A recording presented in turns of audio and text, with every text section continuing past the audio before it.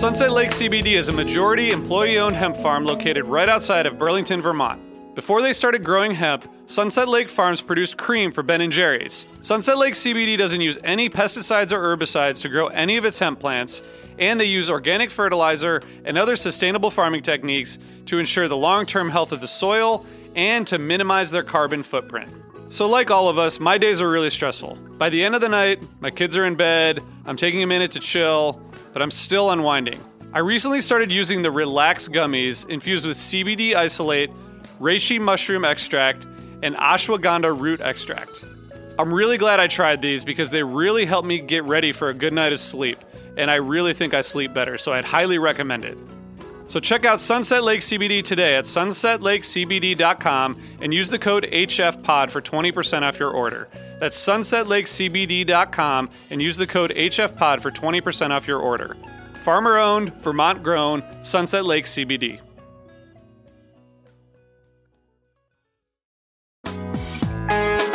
Hi listeners, I want to tell you about a cause that I'm involved with at Heritage Radio Network. HRN is celebrating its 15th year, and to celebrate, we're deepening our commitment to giving voice to the next generation of food systems storytellers, and we need your help. Our internship and fellowship programs help activate new possibilities for underrepresented and underestimated young people through experiential journalism, audio engineering, and production training. Through these unique programs, HRN helps food equity stewards build essential workforce readiness skills that expand their potential and foster economic mobility.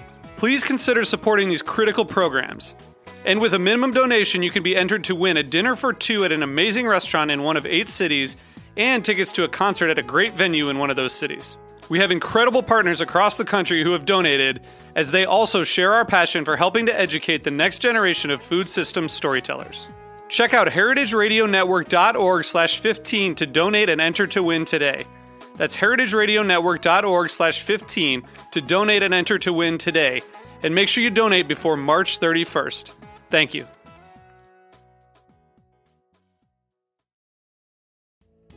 Hey listeners, I want to tell you about a sponsor, Music Masters Collective. They're a nonprofit organization that produces unique music events, providing opportunities for fans and artists to meet and collaborate in an inspired and creative atmosphere. Every week, they host different events, all with the opportunity to learn from world-class musicians like Oteil Burbridge, Trouble No More, former members of the band, Milk Carton Kids, Nikki Glaspie, Bill Frisell, Sean Colvin, and many more.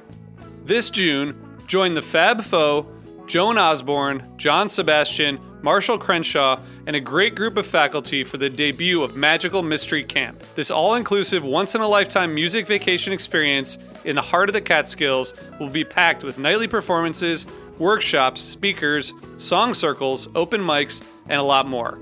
If you're a performing musician at any level, bring your instrument. If you're a music lover, bring your good spirit. It's an amazing experience for individuals, friends, and couples alike. Registration is open, spots are filling up, so check it out soon. And scholarships are available. Check out magicalmysterycamp.com/helpingfriendly to learn more. You may already know that SiriusXM brings you the deepest variety of commercial-free music for every genre and every mood. Where you hear the biggest names in talk, entertainment, and comedy, and hundreds of hand-curated music channels designed to fit every mood. Where you get news from every source, where you can listen to the newly launched Fish Radio, in addition to Jam On, Grateful Dead Radio, Pearl Jam Radio, Tom Petty Radio, and many more. Where you can listen to top comedy channels such as Kevin Hart's Laugh Out Loud Radio and Netflix's A Joke Radio, and sports talk radio from Barstool to ESPN and more, to keep you up to date on the latest news in the sports world. Most people think you need a car to enjoy SiriusXM, but you don't. Subscribe now to listen outside the car on your phone, online, and at home, and get your first 3 months for just $1. And if you're a Fish fan, which you probably are, you can get tour updates and shows being played, which are a good complement to our quick hits. Visit SiriusXM.com/HFPod to see offer details and to subscribe and start listening today. SiriusXM, no car required.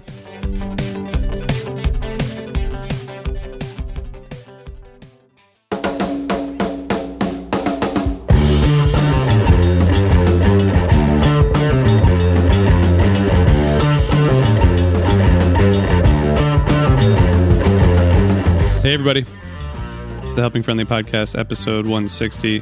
I don't know why I keep saying the number. Matt, Jonathan, what's up guys? Hey. Howdy, howdy. If anyone listening cares about the number, can you just tell us? I care about the number. Not you, dude. No, but I care. Okay. All right. That's one for caring. Matt is fresh off a trip to Colorado from seeing the Fish band. I'm back. He's back. I made it. Jonathan is still in Virginia. Yay. And I'm back too, but not from Dick's. All right. I was actually with Brad this weekend, and unfortunately, he didn't make it off the houseboat from Lake Powell. And he's going to be living out the rest of his years on a houseboat on Lake Powell. So he sends his regrets, but he's looking for a satellite hookup to see if he can maybe join one of the future episodes. But I thought you guys would want to know that. I'm sorry to hear that he's. Is he on the boat still, or is he just like floating with a raft or preserver or something? His definition of boat is broad. Okay. I don't know what that means, but I'll take it. All right, so Matt, we obviously want to get your thoughts on Dick's, of course, but maybe before we do that, is there anything going on in the Fish world besides the fact that they just played a bunch of concerts? Well, there was that killer weekend at Lock-In right before Dick's, which I don't believe we've convened since that happened. Which was kind of a you snooze, you lose sort of thing. I think attendance seemed to be low. A lot of people didn't go. I wanted to go and couldn't make it, despite the fact that it was 2 hours away. And we all missed out because you got a killer Trey sit in with Krungman. You had a killer Derek sit in with Tab, and Susan sit in with Tab. And then the set that I will be forever kicking myself for missing, the Tedeschi Trucks Band with Trey playing one of my all-time favorite albums, Layla and Other Assorted Love Songs, which if you have not heard or seen it is absolutely mandatory viewing and listening because it was amazing. But that's one of my all-time favorite albums. How can it be yours also? I'll fight you so for it. Weird. I've had my copy longer. It was a hell of a weekend. I heard rumors that the attendance was down. Is that that's in the rumors? But does that seem to be true, Matt? Everybody that I talked to who was there said that it was extremely low attendance compared to other years. Well, that's really too bad. I mean, should have been there, but had reasons. But as soon as they announced the official, like there would be crossovers with Trey and Tedeschi Trucks and whatnot, I knew it was going to be a heater.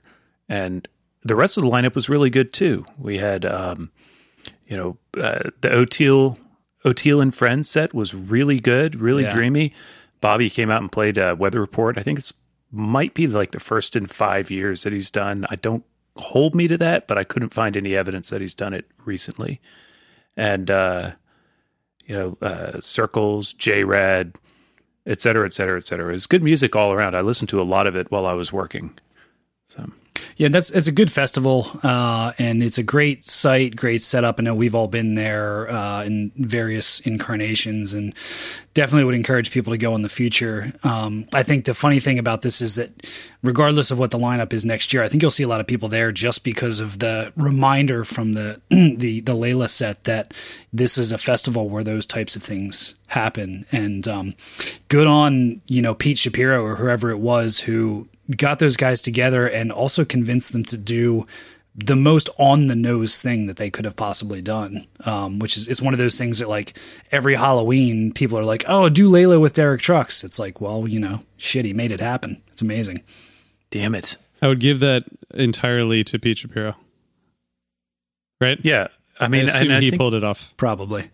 I think he's orchestrating that festival to do what most of us jam band fan lovers want festivals to do, which is to really get the bands to mix up and play together and and make new music, things once in a lifetime experiences. Yeah, which some other festivals are definitely after, but he's really doing it. So we'd be remiss if I would be at least, if I didn't mention the fact that Lock-In, that O'Teal and Friends set, I think was Neil Casal's last public performance, Jonathan, right?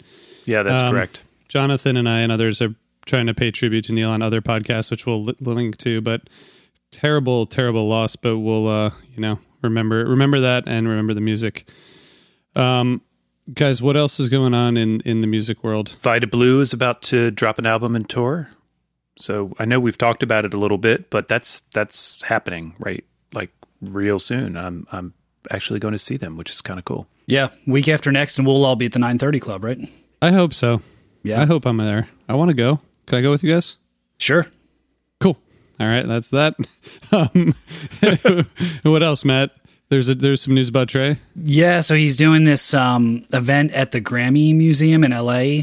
They're going to show Between Me and My Mind, and then they're going to do a little Q&A and a small acoustic performance from Trey. So that's kind of cool if you're in Southern California, maybe trying to make up for the lack of Fish shows out your way this year. That could be a cool event to attend. I know if I were out that way, I would certainly be doing it. So check that out as well. Cool. All right. So, guys, anything that you all have been listening to recently that you want to tell people about from Osiris? I have one thing. I want to just say if anyone else had anything first. The Tapes Archive. Yes. It's fantastic. If you haven't, I think a lot of you probably checked it out because of the Trey interview that dropped, but the don't sleep on the interviews with Billy Joel and George Carlin. I thought it was funny in the Billy Joel interview. So this is 1993 that he's interviewing Billy Joel, and he was asking Billy about like what he thinks of like the current bands coming up and stuff like that, and he just went on and on about how great he thought it was that all these bands were doing this grassroots thing and building really, really loyal fan bases and not relying on radio play and, MTV and all this stuff. And he's like, there's these acts are making it about the live show and people are coming out to see them. And I just think it's great that they're doing that. So you never know. I mean, maybe there's not as much of a made up rivalry as you might think that there is. I will say about that interview is that Billy Joel comes off pretty well in a way that, I liked. I'm not a big Billy Joel fan, but I really liked what I heard from him on that. And that's, that's the kind of thing that I think is so, and we did this, people who are tuning into Helping Friendly Podcasts probably heard the episode that we dropped in here, the Trey interview, but all of them are like these moments in time, they're like snapshots of moments in time. I just think it's really cool and looking forward to hearing the rest. I know there are a bunch of awesome guests coming up on those. Matt, you were in Colorado. I was in Colorado for a week. It was magnificent. What was it like out there? Dry and hilly. Yeah. Lots of, plague infested canines running around. I don't know if those are canines or not, but no, it was great. They're rodents. They're rodents. Okay. Rodents. Yeah. It was a good time overall. We had a great vacation, family vacation. Whole family went out there, got to see lots of friends. We have a ton of friends in Denver. So it was awesome to see lots of people there, lots of other fans from the internet and HF Pod fans and whatnot. So that was cool. And then those of us who went out a little early also got the nice bonus of a J-Rad show at Red Rocks on Thursday. So that was pretty awesome too. And going back to to Neil Casal and his untimely death, that whole show basically seemed to be one huge kind of tribute to Neil. A lot of the playing, they played Cats Under the Stars, which he had sung with Oteil and Friends. They did killer version of Birdsong, replaced the lyrics. All I know is Something Like a Bird Within Him sang. Very emotional band, and then Broke Down Palace at the end, where I don't think there was a dry eye in the house when they played that. So, in addition to the listening recommendation for the lock-in stuff, check out that J-Rad set. It was really one of the best sets I've seen them play overall. And then we got to see Fish for 3 nights at Dick's, which, what can you say about that? It's one of the best experiences out there.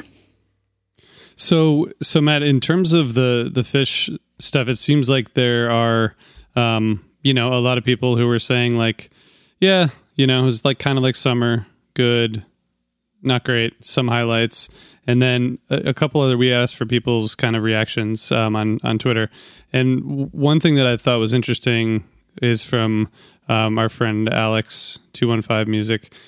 He said the band has matured immensely emotionally and musically with an ever expanding catalog. It's no longer all about the notes and 20-minute jams. Hopefully fans pick up on what they're doing and don't have expectations on anything. So it seems like those are kind of like the two opposite reactions. Do you fall on either side of that divide, that great divide? I think that's a pretty good summary. I thought the shows were a lot like the rest of the summer. You know, they were good, not great.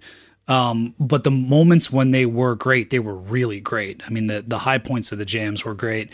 I think, you know, as far as that last comment, I could definitely understand that. I've reached the point now where, like, particularly this year, my show going experience is really impacted by like the whole overall show and the flow and like the kind of top level feeling that I come away with rather than scrutinizing a lot of little details.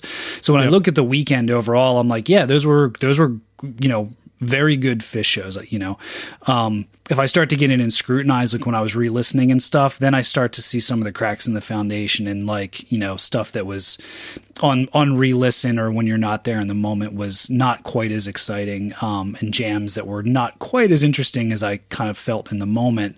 But overall, I think the other thing I've seen from a lot of people who even there are some people that are kind of panning these shows, but everybody seems to agree, you know, it was still a great weekend. I mean, Dick's is a great place to see the band. You know, people were there from all over, lots of reunions of friends all over the place. The Plague thing really did not put a damper on it at all. There was still shakedown. You know, where there's a will, there's a way, and where there's a wook, there's a way. You know, you're gonna have shakedown no matter what. And the parking situation, which I was kind of bugging about, like it was fine. There was plenty of parking on site. You know, everybody still met up with their friends. Everybody still got to their spot in the stadium, and it was all easy and friendly and fun, and you know, like Dick's always is. So I think it, you know, came away for me at least with a very, very positive experience. Jonathan, did you stream the shows or did you just listen back after? I was in isolation for the first couple nights, and then I did watch the third night live and stayed up and watched the whole thing despite the time zone irregularities. And I went back and listened to the other two, and I think I don't think there's a Providence 94 in the batch, but there's some really good playing, and there are some exciting jams that we should get into it. We should, and I think one thing that we'll hear throughout, I think, as we talk through the shows, is something that our friend Will Rubenstein, who was on HF Pod Plus, actually, he said it's clear how they subscribe to the Yoda philosophy, pushing ahead, making new art after 35 years. Do or do not, there is no try. But it seems like they're really focused on like integrating this new material, right? It's like the set lists look different from, I mean, most of the set lists look different from even some stuff we saw this summer, but they're just always pushing forward, which is cool. So let's talk about that as we push forward to night one. Yeah, so just keep this in mind. I didn't realize this until somebody pointed it out to me the last night, and I think it held. With the exception of 2001, if you count it as a cover, which you probably should, no covers, all original material, you know, although some of it was from Ghost of the Forest, and that Scandinavian band, Kasvot Voxt, and no Gamehenge songs at all. So the material, oh, wow. I haven't looked at like the album breakdown or average. I forget what Scotty calls it, the average vintage or something like that. I think it's all probably pretty modern. I mean, they were very, very like new material heavy set lists, but at the same time, that didn't bother me at all. I felt like the mood was right and they were playing the songs that they wanted to play. Yeah, and sometimes you can't really get that unless you're there. You know what I mean? Yeah, on the recording sometimes it doesn't come through, and we should talk about that because I think some of the first set of the first night, to me listening back, and I didn't see any of them because I was out of cell phone range for the whole weekend, but it sounded like they were just trying to kind of get their sea legs under them in set one, with a couple jams in there, but for the most part, sort of just trying to figure it out. Is that what it felt like there, Matt, or did it feel like they were already hitting? Yeah, it felt like a warm-up set to me big time. I made that comment at set break that night, which is unfortunate when you only have 6 sets, but not surprising when they'd had that much time off. I think probably my only critique of the band for the weekend is that while I think the predictions of Trey being really on because of all the work he put in for the Layla set and you know, trying to show off in front of Derek and Mark Spear and all these guys at Lock-In, it was definitely true. His playing was phenomenal all weekend. The band seemed like they were not hooked up from the get-go. I wonder if they did any rehearsing at all. Although they did like a nice long jam and sound check, so that may have been, you know, the extent of what they did. But they seemed like in that first set, like they were trying to get their legs under them. They were trying to just kind of warm up. I thought that set was the weakest set of the weekend. But then it was followed up in set 2 with what I thought was the strongest set of the weekend. So it didn't take them much to get there. Yeah, I don't think they practiced Train Song for sure. Yeah. Jonathan, what'd you think of set 1? Yeah, well, not mind-blowing. I think you guys kind of covered that well, settling in, warming up, Sea Legs. I will say I really like the Wingsuit. I know a lot of people don't like that song at all, but I do like that song, and I thought this was a nice, strong version of it. But that's it's not a jam that requires as much locking in so much as Trey going off. So he did that, and it's pretty rad. So and there's a couple little, you know, there's a couple things in there that are entertaining. But yeah, the second set, I mean, they get right into it with Everything's Right and Mercury, and then it gets deep. I think Matt should tell us more about it, though, rather than listen to me. Yeah, I mean, so set 2, you know, Everything's Right into Mercury was maybe the high point of the weekend, or at least one of the high points of the weekend. That was the first spot where we were all kind of like locked in. I mean, that was, you know, 40 minutes straight of mostly improv, which was fantastic. I think Mercury continues to be my 2019 MVP. Everybody was super stoked when they started it, and the jam was great. Another Fishman and Mike led jam. Mike was out in front, kind of leading the band a lot this weekend, throwing out a lot of really, really good ideas, particularly in this set. I would not be surprised if he comments later that this was his favorite set of the weekend, because he was really out front for a lot of that kind of stuff.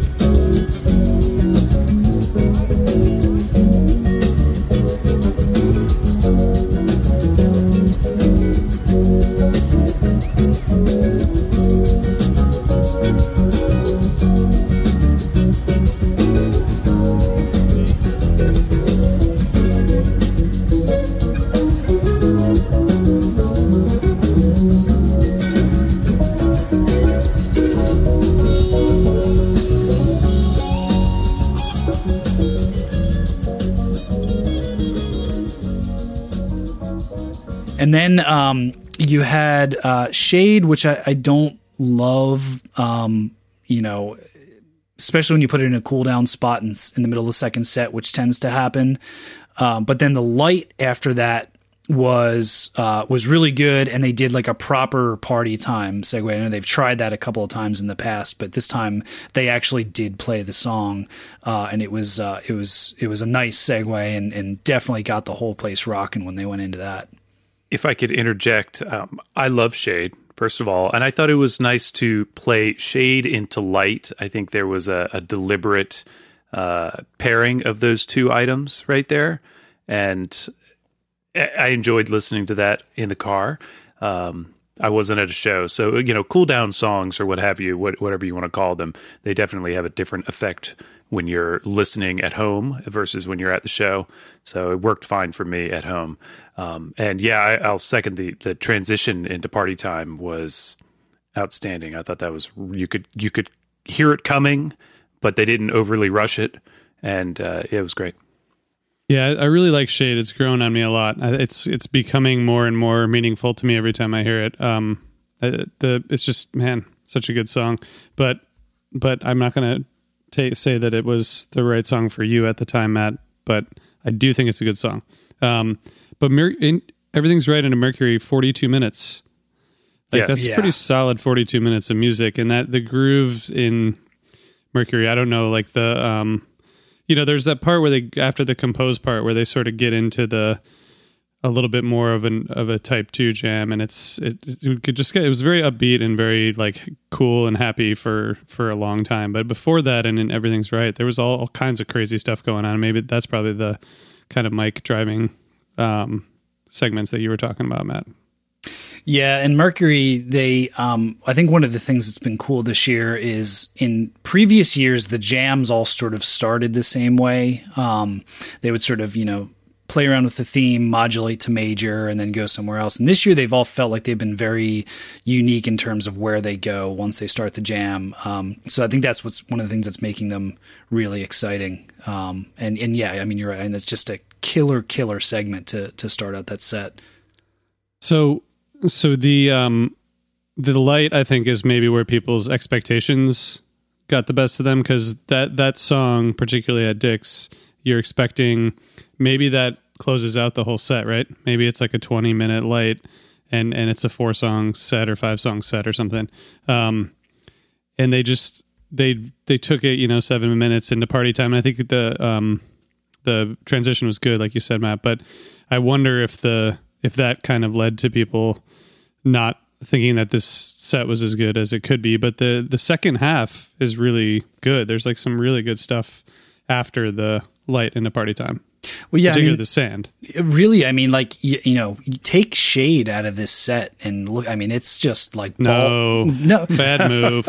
Take it out and it's balls to the wall for the entire set. I mean, that's a crazy set. I mean, I get putting a cool down in there, and if you like Shade, that's fine. It would be good for you. But I mean, for me, it's like you take out that like 6 minutes and it's a damn near perfect set.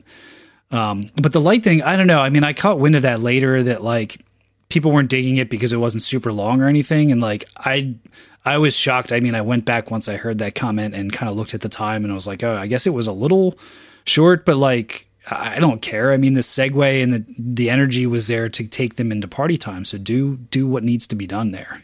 Don't just look at lengths or whatever. And yeah, I mean, it's got a lot to live up to because there's been at least 2 incredibly epic versions of Light played at Dick's. But I mean, that doesn't mean that you have to do it there every single time. That's kind of boring and predictable. Yeah, they're not all going to be 20 minutes. That's the way it is. Sorry.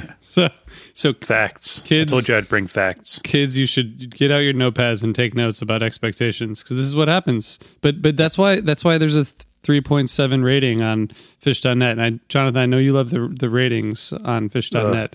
But I know it's interesting. But Matt, the back half of this with Sand, and it was Sand with these like amazing, really peaking. It sort of reminded me like the first 2 peaks or something at the end, and then that What's the Use, the exact opposite, and then a very atypical Hood. It's just a kind of a cool 3 songs. Yeah, Sand, as you said, was super peaky. That was great.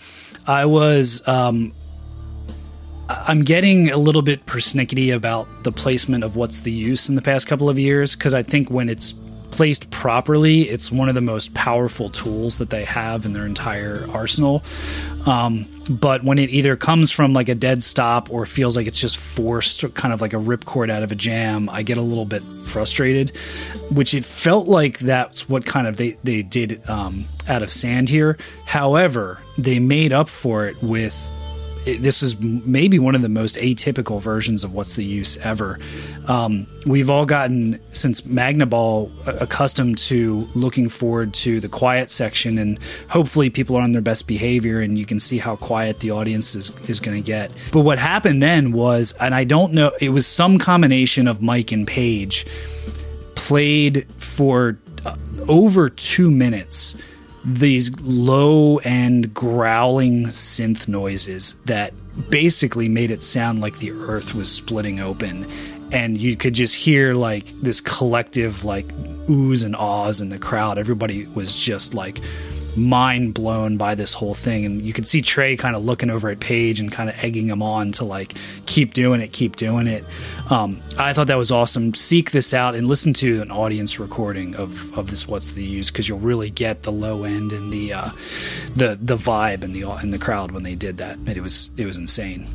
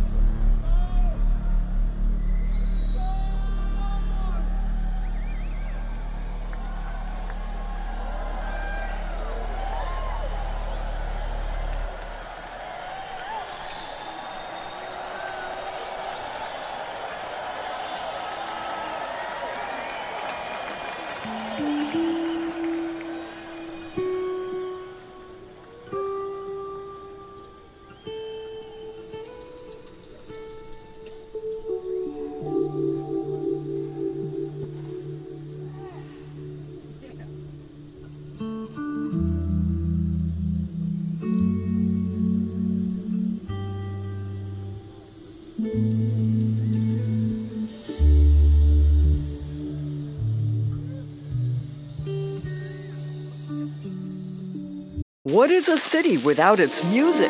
The legacy of the New York Philharmonic is incredible. Nearly 2 centuries of history. That's a lot of music and a lot of stories. I was sitting on stage for the very first time thinking, I can't quite believe this is happening.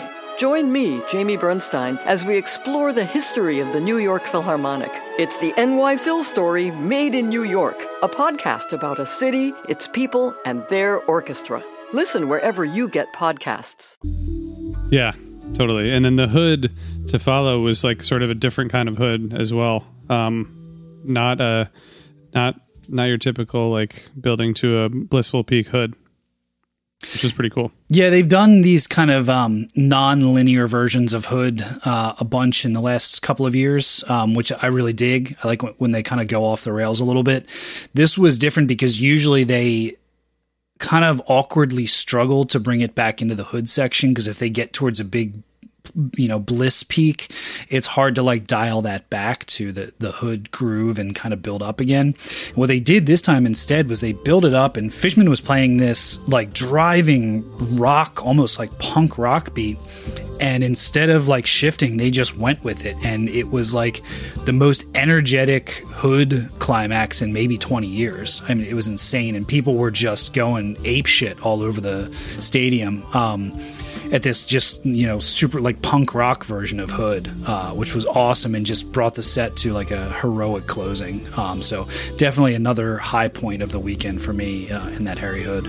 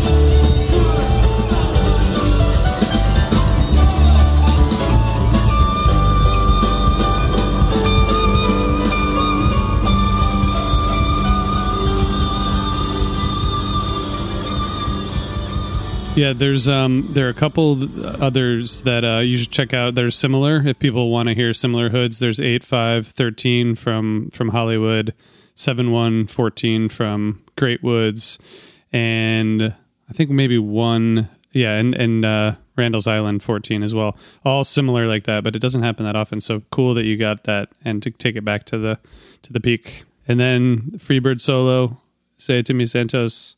It all works. All right, before we get into night two, quick message from Mint Mobile. If you're still using one of the big wireless providers in 2019, have you asked yourself what you're paying for?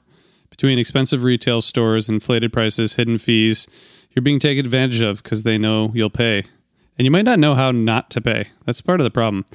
Anyway, Mint Mobile provides the same premium network coverage you're used to, but at a fraction of the cost because everything is online. Mint Mobile saves on retail locations and overhead because it's all online, and they pass those savings directly to you. As I mentioned in the previous ad, when I recently switched phones, I was really nervous about it because I thought I was going to have to do a lot of stuff, including math, which Jonathan and I don't like. And I didn't have to do math or anything. I just got a SIM card, I put it in my phone, I turned my phone back on, and it was pretty awesome. And the service has been great. So Mint Mobile makes it easy to cut your wireless bill down to just $15 a month. Every plan comes with unlimited nationwide talk and text. And with Mint Mobile, you can stop paying for unlimited data you'll never use, so you can choose between plans with 3, 8, or 12 gigabytes of 4G LTE data. I haven't had that problem. I've actually overused the thing, so I need to change that, but it's really easy to upgrade too if you need more. So you can use your own phone, you keep your phone number, all your contacts, nothing happens. You just get better service for less money. So if you want to get a new wireless plan starting at $15 a month and get the plan shipped to your door for free, go to mintmobile.com/HFpod. All right, night 2, Dix. They played again. Nobody died again, Matt? As far as I know. I don't know how long the plague takes to set in, so I don't know if this is the kind of thing that we should be like monitoring people for a couple of weeks. How are you feeling? I don't feel like my blood is congealing, so I think that that's probably good. I think that's generally a good thing. It's probably a good thing. Somebody should check on that front row dog. I'm a little concerned about that thing getting eaten by fleas. Yeah. Well, if you take your dog to shows, you got to assume the risks. You know what I mean? I leave my dogs at home for concerts. I do have to say, I was surprised that people were not selling Fishman Donut flea collars on Shakedown. That was a huge missed opportunity for somebody. You know, Phish waited so long to announce the parking changes and all of that, that I think that it's really Phish's fault that nobody had the lead time to develop those fascinating and fabulous products.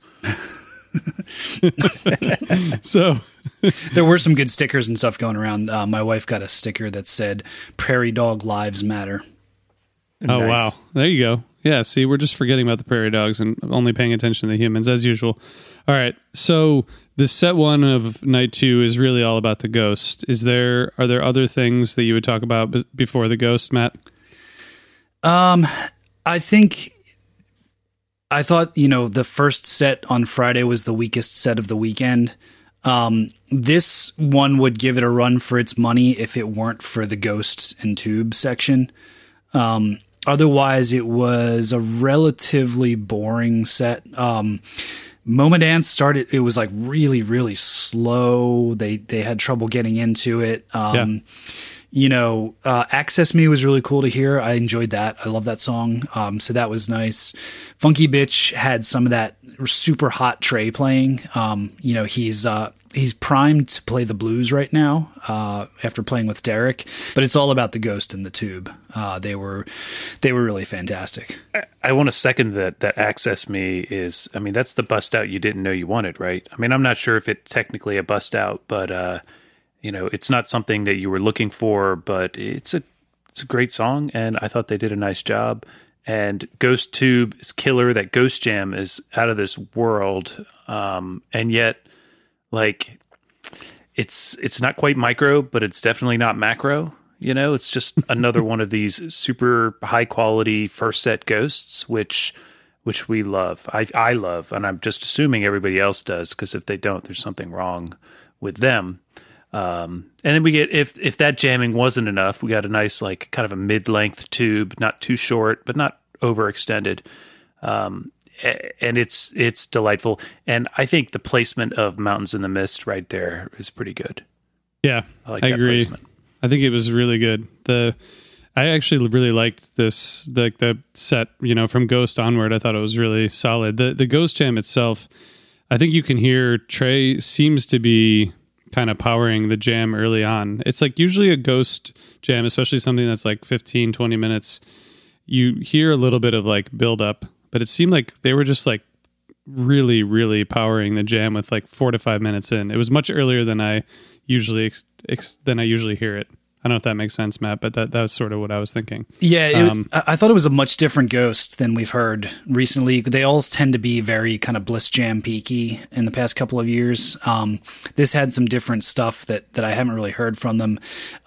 You start out with Little Drummer Boy teases from Trey, and Mike comes very, very close to teasing the wheel. If you listen to him, that's one of those places where I felt like he was kind of coming out in front and trying to lead the band. And then there was this thing that happened throughout the week, and I heard it a bunch of times, and I think it was most prominent in the Ghost Jam. We talk a lot about like the modulation to major keys, which tend to lead to the Bliss Jams. And I know some people have kind of groan when they hear that modulation now because they feel like they're just sort of falling back on the same tricks or something like that. Yeah. What I heard a handful of times was either Trey or Page trying to take the jam into major and Mike holding back and throwing in some minor thirds and stuff like that to try to keep the tonal center minor. And there was almost like a struggle back and forth between the band, and I couldn't identify, like, it sounded like there was I don't know if there was like a mode that they were jamming around, like an Eastern mode, like Phrygian or something like that they wound up in, or if it was just a tug of war between major and minor. But for a couple of minutes, it's kind of this like back and forth, and it sounds very odd because, it's like Trey plays a major thing and then Mike plays a minor thing, and it kind of adds a lot of tension to the jam before it kind of breaks loose and they start building up after that.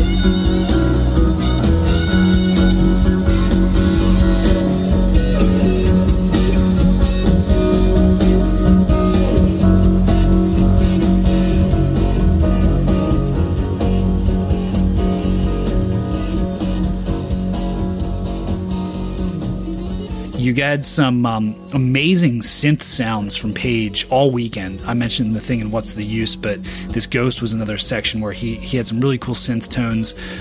Guessing maybe he's been practicing some new sounds for Vita Blue Tour, since he tends to go a little bit more outside of the box with that band. But in any event, really, really cool tones, and very non-typical Ghosts for what we've had. Almost closer to like what you'd hear in Mercury or Piper recently, just like groove-oriented jamming.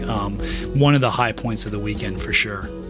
I thought I was hearing a lot of new sounds from Page all summer, but maybe these were even different than the summer. It just seems like he's much more active or louder or something, but maybe it's a combo.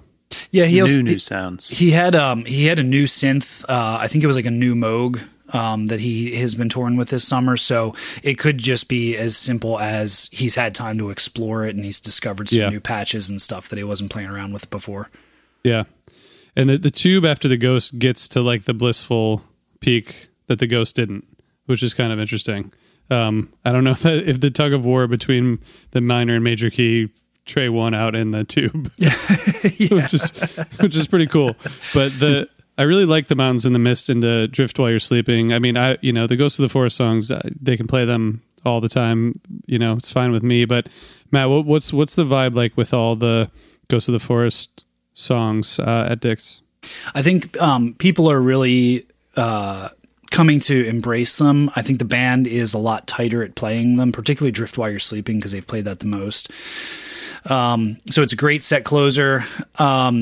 Where I think people really, really got into it, if we peek ahead to night 3, Sightless Escape, which was a debut, and then I felt like Life Beyond a Dream, because of the version at Lock-In, that amazing version that had Susan Tedeschi on lead vocals. I heard a lot of people commenting on how they kind of get that song now, and that was one that I would have, especially in the encore, I would have expected people to kind of not pay attention as much, but people were really locked in when they played that. So I think the Ghost of the Forest material is really catching on at this point. That's cool. Just to go to that encore, I swear I checked the show notes like twice because the backing vocals on Life Beyond the Dream were so good. I was like, wait, was Celise Henderson up there? They just like the band kind of nailed it, which was just like really cool. And I was like, is Hartswick up there or Celise? Anyway, all right. So the Ghost was awesome. Good closing to the first set, but otherwise, maybe kind of average. And then the second set, I thought was like, I didn't really get this set, mostly because like I got confused with the Big Down with Disease in the very middle of the set. But I think that's just me. Matt, how did this set unfold for you? Yeah, it was good. I think overall this Saturday night was my least favorite of the 3 nights. Now, this is one of those things where you have to think about like intangibles and experience and stuff like that, because I heard several people say that they thought Saturday night was their favorite of the 3 nights. For me, I think if there's some sort of outside influence on it, I was sober this night. I was driving, so and I was very, very not sober the other nights. So maybe that kind of skewed opinion a little bit. But I found it a little bit more difficult to get into the whole show. Not that I didn't like it, but I didn't hear a lot of the huge moving peaks that I heard on the other nights. So I think, this set 2 was good. What bothers me about it, if you can say that, is it kind of falls off a cliff in the fourth quarter. But otherwise there's some good stuff, particularly the Down with Disease. Jonathan, what did you think when you listened? I listened to this set several times and it kind of passed me by, except for the Down with Disease. To me, that the whole set hinges on that. Slave was good too, but like, I know I started the set multiple times, and aside from the kind of stumble into the very beginning of Mike's song, none of it stuck. So I don't know if that's me. I don't know if I'm sure some people out there loved it. I know there was some jamming. They didn't finish Weekapaw. But to me, the thing really just centers on the Down with Disease. Yeah.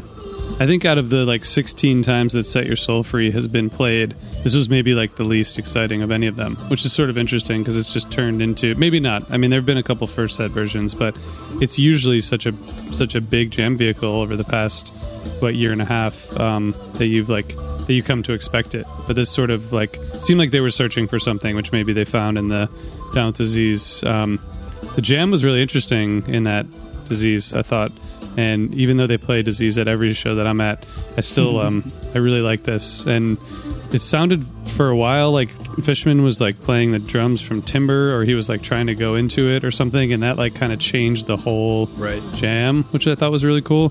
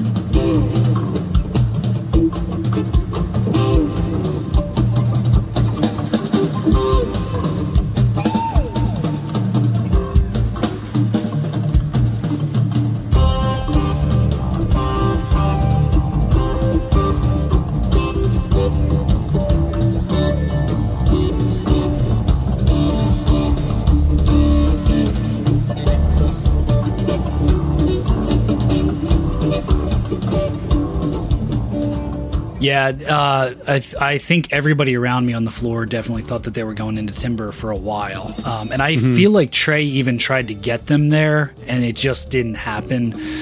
There were too many things that happened, key change and rhythm and downbeat and stuff that had to happen in order for them to get there, and so they just never made it.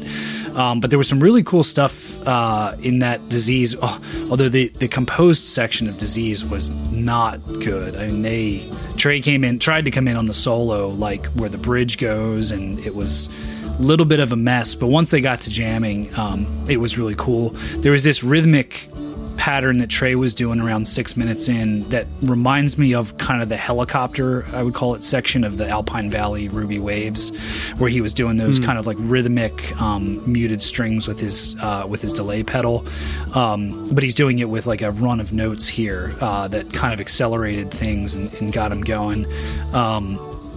There was the almost getting into Timber, and then when they didn't go into Timber, it sounded to me like they went back into the Weekapaug jam. And I was, if I had written the set list, I would have noted it as Down with Disease back into Weekapaug, into NICU. There was a very, very awkward segue into NICU, and that's where things start to fall off for me a little bit on this set. But I think if you take everything from like the Weekapaug through the Down with Disease / Weekapaug reprise, it was really good. Like that portion of the set was great. It's just the beginning and the end were just kind of, standard. I liked the the drop into Bug out of NICU. I thought was great. It would have worked like really perfectly straight out of Down with Disease, but just they just they weren't there. But I always liked that song coming out of a jam. And then the Wedge, Slave, Brian and Robert, Character Zero. And I think that was sort of like I don't know, if you like rocking out, Character Zero is a good encore closer, but maybe people were left with a little, wanting a little more. I have no problem with Character Zero. I've seen it a couple dozen times, and I love it as a show closer. I love it as a set closer. It's rocking, it's fun, it's exciting. I mean, that's fine. The one thing I will say about this show, even though it was my least favorite, it wasn't a Saturday night special. You didn't have... There you go. They have a tendency to do that sometimes, especially at, obviously various places, but even at Dick's where they play a lot of great shows, a lot of times the Saturdays are like not nearly as good as the Friday and Sunday. And I think there was a lot more parity between the 3 nights this time. So I have to hand it to them for that at least. Yeah, and it does seem a little bit like similar to what we talked about with the summer tour wrap-up, where I was asking you guys about the kind of like hitting different shows like out of the park, compared to how they typically do. Like this, to have the first set of the first night of Dick's and the second night of the first set be so different, and the second set of the first night I think was probably the best set, just to be able to come out and do that and then like not build up to a third night. I think it's pretty interesting and pretty different from what we've become used to over the past several years. Right. And, any group we poll is going to have potentially very different opinions. I know my friend Jason thinks that the first set of second night is his favorite of the run. So it's, matters of taste and whatnot, because I don't think that overall any of these sets are particularly like head and shoulders above in quality or song selection or whatever. They're actually fairly consistent through this run, I think, which to me that's a mark of quality. I mean, except for the end of except for set 2 of third night, for me that is head and shoulders in my opinion, but that's just me. Well, maybe we should talk about that show. No, I don't think. I think we should just stop right here. All right, so Matt, night 3, never miss a Sunday show, especially at Dick's. You didn't, right? I did not. I was there, and first time for me ever being in the stands for a Dick's show. I've been on the field for every single Dick's show that I've been to before this, but combination of factors, wound up getting a page side section of seats, which was awesome. I was exhausted. I'd been in Colorado for like 5 days at this point and was very tired, and it was awesome to have a seat when needed at set break and whatnot, and have a different kind of point of view than we usually do. So that was kind of cool. And then this first set, it was one of those sets, like I felt like I enjoyed it a lot while I was there. There was maybe a lot of intangentials, like, having fun with friends, high-fiving and stuff like that. My brother-in-law, shout out to Uncle Dan, repeat guest on the show, surprised my wife and I. We didn't think that he had a ticket, and he just showed up in the middle of the first set. So there was like some cool things like that happened. But when I went back to re-listen to it, I didn't find a whole lot there that grabbed me, except for the Wolfman's and the Bathtub Gin, which, once again, like I said earlier, like good stuff, maybe not great, with some highlights, but the highlights are really awesome. And this was 2 fantastic jams in the Wolfman's and the Bathtub Gin. I watched this one from home and have been back to it one time since, and I definitely agree that Wolfman's is where the show really gets going. Turtle in the Clouds, Stray Dog with Plague Dog, if you will, Stealing Time. That stuff was fun and fine. But Wolfman's goes. They really get into it, and it's outstanding, I thought. Another nice, deep, but not over-long first set jam. And then I actually like the rest of the set. I like the song selection of Birds with the quotes from the Birds, which are given now with Birds of a Feather. We Are Come to Outlive Our Brains, which is just fun to say out loud, no matter what the quality of the song is. All of it. I really like that. 20 years later, even although Sparkle was like, really? Aren't we done? I felt like at that point the set started to feel like we're just playing more songs. But then Gin closed it out beautifully. So I did enjoy that set. I had a good time watching it. But I'm here to talk about the next one. But RJ, what did you think of set 1? Yeah, the Wolfman's and the Gin were both amazing. I felt the Wolfman's jam was like very soulful. I thought a lot of jams from this weekend like had a lot of like vibes, positive vibes. It felt like Tedeschi Trucks sort of positive vibes almost. I wonder if like part of Trey's playing was kind of reflective of that. You know those Tedeschi Trucks jams that are just like you just feel happy in your soul. Like I felt a lot of those. Yeah, like a lot of these jams, including Wolfman's, felt like that to me. And the Gin was really good too. Interesting that two big, like, first set jams like that appeared in the same first set, you know?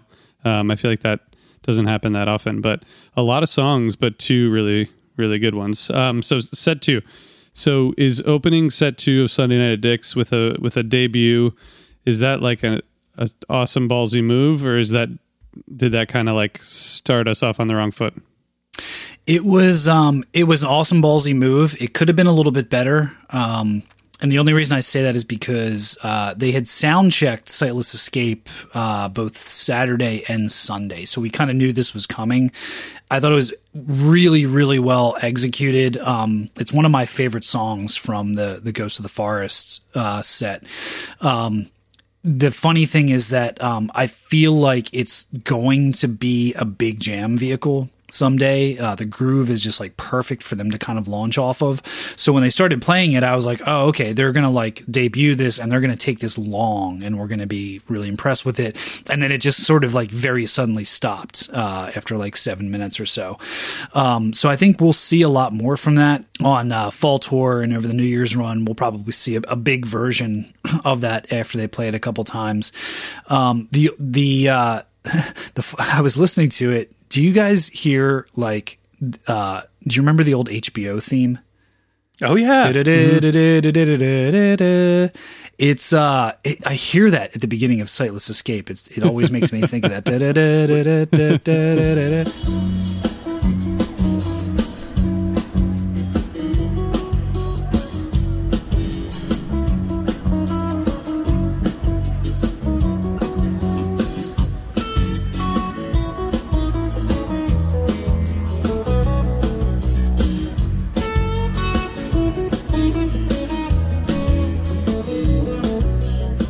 Trey teases that at the Ian's Farm 52889 in Mike's song. That's right. Yeah. So this was really good. It was well played. I think it's of the Ghost of the Forest songs, it's one of the best suited for Fish to play, with the exception of the fact that it loses some of its punch without having the female backup vocals. Not quite as strong there. I think we need ladies for Ghost of the Forest to really, really shine, as we've seen a couple times now. But really good, and I look forward to Sightless Escape opening some second sets in a big way in the future. Agreed. Yeah, so then what happened, Jonathan? Anything? Well, then we all turned off our internets and Fish was done, right? No, they played Fuego, which I know some people don't love Fuego, but I'm cool with Fuego, and they stretched this one, and they not only stretched it, but then they eventually eased into almost a slow build Piper, which was nice, but you know it didn't get as long as you'd want as they patiently entered the song. Then they dove into Tweezer.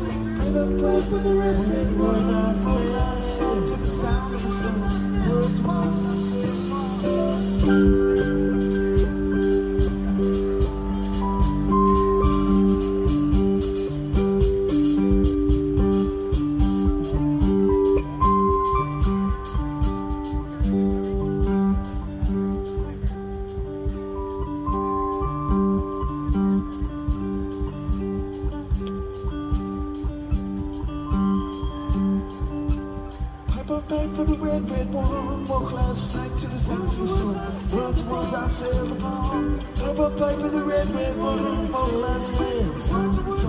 Run towards our sail upon. Up a pipe with the red, red one. Walk last night to the sound store. Run towards our sail upon.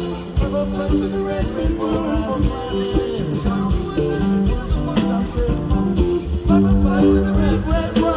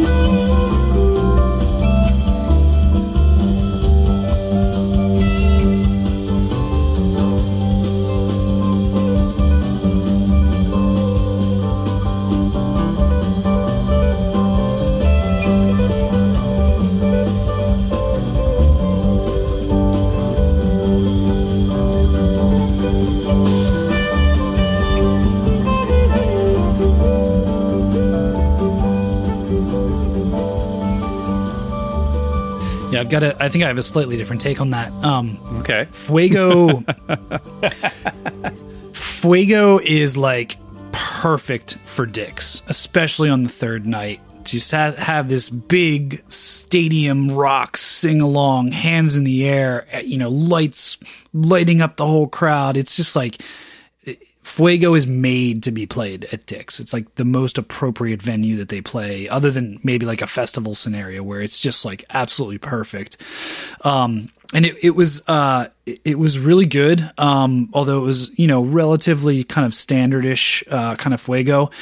The thing about the Piper, there was a nice segue into it, but where I think you can hear a slow build, I kind of hear the band struggling to get into the song. It's like they never quite grasped the groove and the build of Piper, and like they tried for a couple of minutes and they couldn't really connect, and then all of a sudden they're just like, fuck it, let's jam instead, and they just kind of like veer into a jam. Now the jam is really good. It's a very like I felt like in this second set, this third night, there was a lot of like really patient, open space laden jamming where they weren't driving forward as much, but being very patient, listening to each other. And I think you hear that here. Fish is grooving really, really hard while the rest of the band just sort of adds nice little flourishes over that. But while the jam was great, the actual song part of the Piper I felt was just like a little bit of a miss. I don't know, RJ, if you heard that or if you agree that we got the majestic slow build Piper we've always been waiting for. I agree with both of you guys. I want to say, I'm not saying they nailed a majestic slow build Piper. In fact, I think I started by saying they didn't really get there, but they did go slower than a lot of Pipers have been in the past few years. Yeah, I didn't hear the missing it part, but I did hear like the slow to get into it part. So I think you guys both have good points. But let's talk about Tweezer. Tweezer's cool. Yeah, it's okay. I guess, Matt, at a third night of any run, this is what people are waiting for, right? I mean, at any show. It actually, maybe that's just me. Yeah, it actually reminded me a lot of Sunday Dicks last year. How they played Tweezer, but it was a little bit of an awkward entry to it, and then the jam was very, very like rhythmic, more than melodic. Like we heard last year, which was like very based on like the cowbell and stuff like that. This was more just kind of following Fishman around, which you know they should, because he's playing so great right now. But not like a typical Tweezer that at a certain point kind of picks up and gets funky and driving. It just had this sort of jerky kind of rhythmic quality to it, which gave way to, once again, here's ambient space with some of the amazing new synth tones for a couple of minutes, and then just like a perfect drop into 2001. So I like this. I like that segment a lot. Not my favorite Tweezer, but a really, really fun segment of music.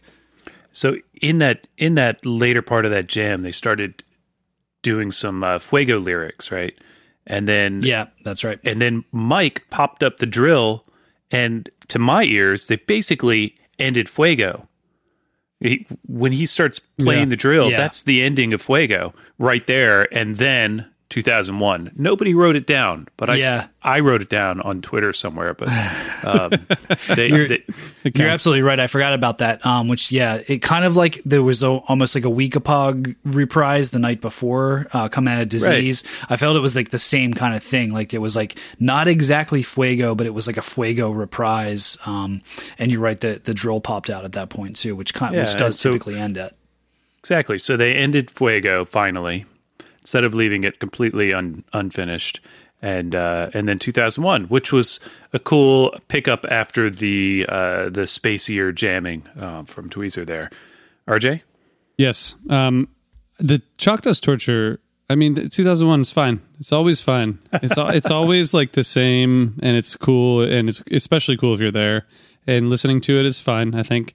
But the Chalk Dust late second set Chalk Dust that I thought was like, when I listened to it, I did not expect it to go where it went, which I thought was kind of cool. And, you know, this is probably just me reading into things. But it just seemed like they were like, oh shit, we're nearing the end here. Let's like keep jamming.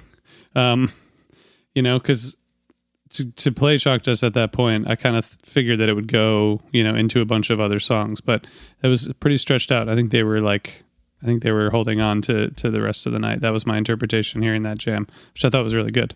And then into Waste as a cool down. Yeah, the Chalk Dust, the feeling around me was everybody kind of looked at each other and said, all right, we're going to get a jammed out Chalk Dust here, potentially just stretched out to end the set. It was kind of what I was thinking at that point. As far as the jammed out Chalk Dust go, it's kind of unique. So go back to what I was saying before about like, you know, kind of laying back, lots of space in the playing, nobody being too aggressive, nobody driving things forward, just sort of patiently building something, which you don't always hear in the Chalk Dust, where they are usually trying to push it and kind of rage a little bit more. And then there was this like cowbell section from Fishman that almost sounded like All Things Reconsidered, the way that he was hammering away on the cowbell before it kind of gave way to Waste, the sort of Waste Cavern first tube, you know, let's finish the set kind of thing. And so in terms of the encore, we talked about the Life Beyond the Dream. Matt, were you enjoying that more than everyone else? Were people like, what was it like on the, you know, encore last night? Was it like great 3 shows, close it out, you guys are the best, or was it like, shit, man, another Ghost of the Forest song? So let me walk through the encore. So first off, Horse into Silent in the Morning. They played this. I want to, off the top of my head, I want to say they played this in the encore in the last night of Dick's last year. And I think they've done this at a bunch of tour closers. And I kind of was like, why the hell are they playing this in the encore of the last show they're going to play for months? And maybe you guys are going to call me an idiot for this. I suddenly realized why they play the Horse on the last night of tours. The lyrics are perfect. Have you guys thought about that before?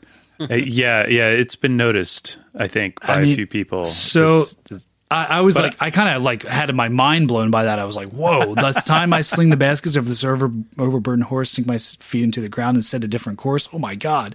Yeah. So that was I went from I like this song, but why are they playing it right now, to holy shit, this is the most perfect song to play right now.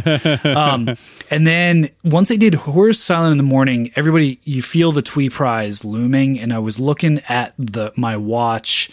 It was about 11:45 at this point, and I turned to my friends and I said, you know what? I bet they're going to play Yem right now.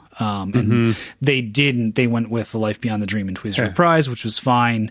But back to your question before, A Life Beyond the Dream, there was a little bit of a high five moment at the beginning, and I think that's because of the Susan Tedeschi version that had come at Lock-In, that people listened to that and were super into it and kind of pumped for it again.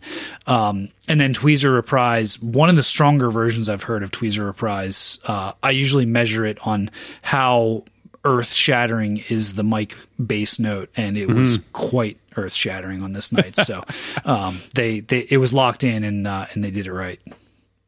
I want to interject that Trey played horse. We've had a lot of Page playing horse in the past few years, but Trey played it, and well. So, for all of the flub knockers out there, they'll probably find one in this that I missed, but I think he played it well, and it was quite nice to hear. I think we've coined a new term. Yeah, flub knockers. We're gonna hashtag. I can't even say it. It's so weird. This is so good. Flub knockers. First micro jam. Now this. Thank you, Jonathan. So, Matt, what one takeaway from this run? Nothing good, not great. I think there was consistent playing. There was strong playing. I didn't get that feeling throughout the weekend like you get when they're playing at a super elevated level. But there was some moments when I felt like they were doing some really cool stuff. It kind of I've said before, I feel like New Year's runs a lot of time almost feel to me like greatest hits of the year. They try to re-encapsulate everything they did that year. This kind of felt like that with the summer. They did a lot of new material. The jamming was sort of a consistent style. Some of the stuff was a little flubby. Some of the jams were a little bit predictable, but overall you can't really ding them for bad playing or anything like that. So, and then, the experiential thing of it's Dick's, tons of friends there. It's a great environment. I mean, honestly, if you've never been to Dick's before, I shouldn't be saying this because tickets are tough enough as it is, but you owe it to yourself to go to Dick's. It is a really great experience. You'd never think that you could have such a great concert going experience in a soccer stadium. But it's really fantastic. And shout out to all of the people that work at Dick's. We see this at Madison Square Garden too, but the people there are just fantastic. They love having us there. From, the cops and the security guards and the food vendors and everybody working there is just so awesome to deal with. And so we really, we owe all of them a lot for, creating such a great experience for all of us. To me, back to sort of what I quoted from someone on Twitter at the beginning, I think you're right, Matt, about it being similar to summer, but I don't agree with the recapping. I guess it all felt very original, with the good and the bad. Debuts, new songs, the proportion of new material that they're playing is just incredible this far into their career, and I feel like these three shows were a good reminder of that, along with some really good jams. Jonathan, what about you? I think I fall somewhere in between you guys. I think they were good. I don't have any reason to say they were not great. I think they were good Fish shows. 3 good Fish shows is it's a treat. And I think they built on the summer. They didn't necessarily build super far beyond the summer, but there were new jams, there were new flubs, there was, good times were had, and there will be more in the fall. So we appreciate you guys joining. I just want to say, you heard this at the very top of the episode, but we are sponsored by SiriusXM. You can listen to Fish Radio on Sirius XM, along with Jam On, Grateful Dead Radio, Pearl Jam Radio, Tom Petty Radio, lots and lots of other stations. And you don't need a car. You can subscribe to listen outside the car, on your phone, online at home, and get your first 3 months for $1 if you go to SiriusXM.com/HFpod. All right, guys. So we are going to be back again in a couple weeks, don't you think? Absolutely. Makes sense. we have some stuff in the works that has yet to reveal itself to us, but I think there are things that we will figure out. But if you're still listening to this point and you have ideas for things you want us to cover on this show, please let us know. And you can listen to this podcast on Spotify. Do you guys know that? I do. So you can do that. Anyone who's listening, you just if you just go and follow the podcast on Spotify, that'd be cool, because it helps us. So, I'm following it, so I think you guys should as well. And give us a review on Apple Podcasts or wherever you listen to podcasts. Guys, I hope we can find Brad, or he comes back eventually. But if not, we'll see him. We'll see him out there. We're gonna have to go do a visit to him out on the lake. We could task a satellite, maybe. Yeah, That's exactly what they do in the CIA movies. Can we do that? I just picture Brad floating in a lake with duck swimmies and a big drink with a straw coming out of it and just loving life, man. So you get that sunburn on top of your hand as you hold your drink out of the water. Right from your index finger to your thumb. Say that from experience. He lives in Arizona. He's used to it. He is. All right. We'll be back. Thanks everybody for listening. Keep on rocking.